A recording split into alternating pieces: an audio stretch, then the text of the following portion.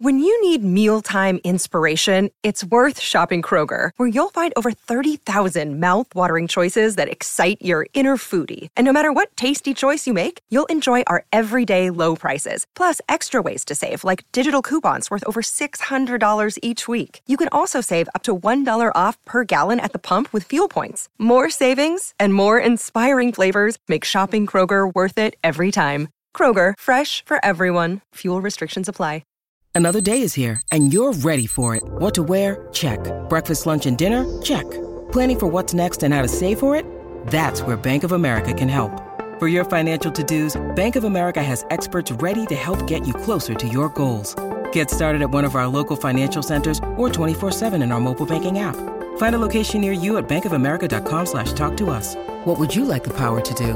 Mobile banking requires downloading the app and is only available for select devices. Message and data rates may apply. Bank of America N.A., member FDIC. Welcome back for another video. In today's video, we'll be running through how the team's set to line up for Gameweek 35. It's a short turnaround as we look ahead to a Saturday deadline. If you missed the Gameweek 35 players to buy video, make sure you give that a watch as well. It'll be on screen at the end. Before we get into it, here's how I'm lined up on SoRare this game week. 2 changes made with Son and McAllister coming in. Slightly risky, but I have sold Matoma and Isak and captaining Son to try and win a limited card again. One of my favourite things about SoRare is you can play how you want, whether it's collecting cards, winning mini-leagues, or trying to win cards via differentials like Captain Son. I do wonder how differently FPL would be played each week if it had better prizes like SoRare. Some of the prizes are unbelievable. If you haven't seen the vlog of the £15,000 ticket for Arsenal v Chelsea, I strongly recommend that as well. One of the funnest videos I've recorded. Click the link below to play for free and to join the Focal Mini League. So starting with a quick reflect back on Gameweek 34. The free hit was used with some highs and lows. First of all, the positives. The decision was made to get Van Dijk rather than Robertson, because Robertson had been benched in his last 2 double game weeks in the second fixture. It happened again, and Van Dijk kept a clean sheet. The other fine margin call was Diaz or Ederson. In the end, Diaz was the right call, and Ederson unexpectedly benched for his second game. A real troll for those who bought him. Looked like the safest route into the City defence, only for them to keep a clean sheet without him. KDB was the even bigger troll. This one a real frustration because in Pep's press conference he said everyone was fine except Ake. Based solely on that presser, I went for KDB off the back of his 19-pointer, only for him not to make the squad in both games. To make matters worse, I undoubtedly would have had Fernandes or Mahrez, who both smashed it. Captain Salah outscored Haaland, which was awesome as well. In the end, not much between the two, with Haaland scoring 16 and Salah scoring 18, so everyone won. Looking back, the real winners were the Gameweek 32 free hitters. There was a week where I already had 11 players, so it felt unnecessary to free hit, but the team would have scored exceptionally well if I had. Anyway, 4 game weeks to go, so let's crack on with the Gameweek 35 team. I've got some fun potential transfers in mind, more on that at the end. In goal is Steele, who's home to Everton this week. If you've got the players to buy video already, he's top in the league for projected points over the rest of the season on FPL Review. Of course, due to having the extra fixture over anyone else.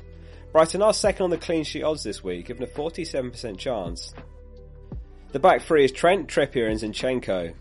It feels like an iffy defence this week besides Trent. Again, reflecting back on the season, it's funny that when the $7.5 million price tag was announced, we were all sure they'd made a massive mistake with Trent after scoring 208 points last season. It seemed way too low. Maybe they got lucky or maybe it was good judgment.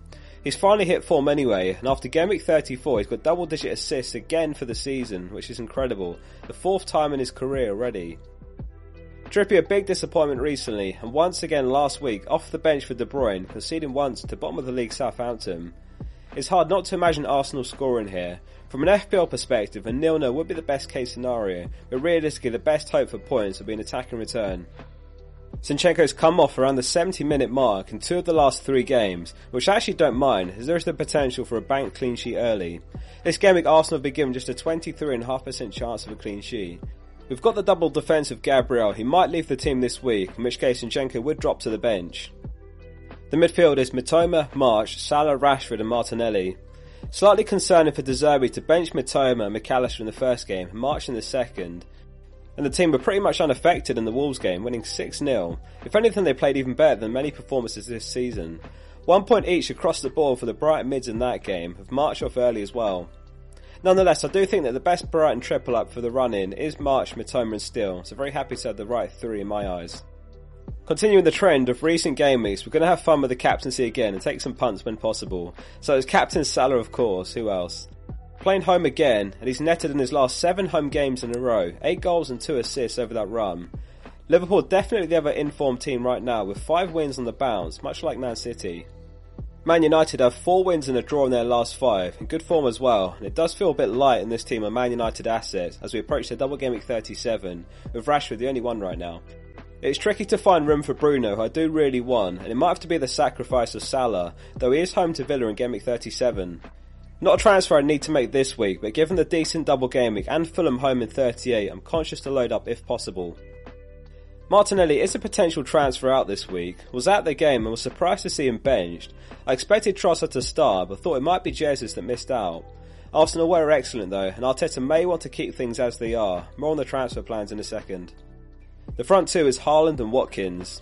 Expecting everyone to pile in on Haaland captain again this week, so it could absolutely murder my rank once again, but the plan is to just play for fun in the final 4 game weeks. That said, Man City do have the early kickoff, so there's a chance we get some early news. Wherever your views are on leaks, it has become part of the game for better or worse, and although in my case I'm on Captain Salah regardless, there's certainly an edge to be gained by those on Haaland captain if there's news he doesn't start. The only reason he might not start is because of the Real Madrid game on Tuesday, so it could be a fixture where Pep fancies them to get a result without him starting. Might all depend on the availability of Alvarez and De Bruyne more than anything. So Watkins completes the 11. We talked a bit about him in the Players to Buy video. The fixtures are turning for Villa, and game week 36 looks like a prime opportunity to gamble on selling after the Wolves game. Particularly given the double game week for Newcastle that week, where Isak and Wilson might be temptations for many managers. On the bench it's Raya, Isak, Gabriel and Botman. Gabriel was subbed off early last match, which is a concern, but either way double Arsenal defence is a bit overkill, so there's a chance that he leaves the team. So let's move on to the transfer plans. This one will depend on early news. If there is any news that Mahrez, Grealish or even Foden start, then I'm on board with taking a punt for them in place of Martinelli. For a -4, I also have the option to sell Gabriel for Diaz. Defender and goalkeeper hits are rarely worth it, but it does get me ahead of the curve. I'm already on triple Brighton and Newcastle, so I could roll the transfer in 36 when they double, and then attack double game week 37 with 2 transfers banked. I'd look at Bruno and Shaw, perhaps with those 2 transfers. If there is no news, then Gabriel to Diaz will be the likely solo move, and then it's a choice between starting Martinelli and Isak. For now it's Martinelli, but neither guaranteed to start. Let me know how you got on in game week 34 and what your plans are for 35. Make sure you subscribe for that deadline stream. Any Man City leaks and news will be covered. See you soon for the next one. Sports Social Podcast Network.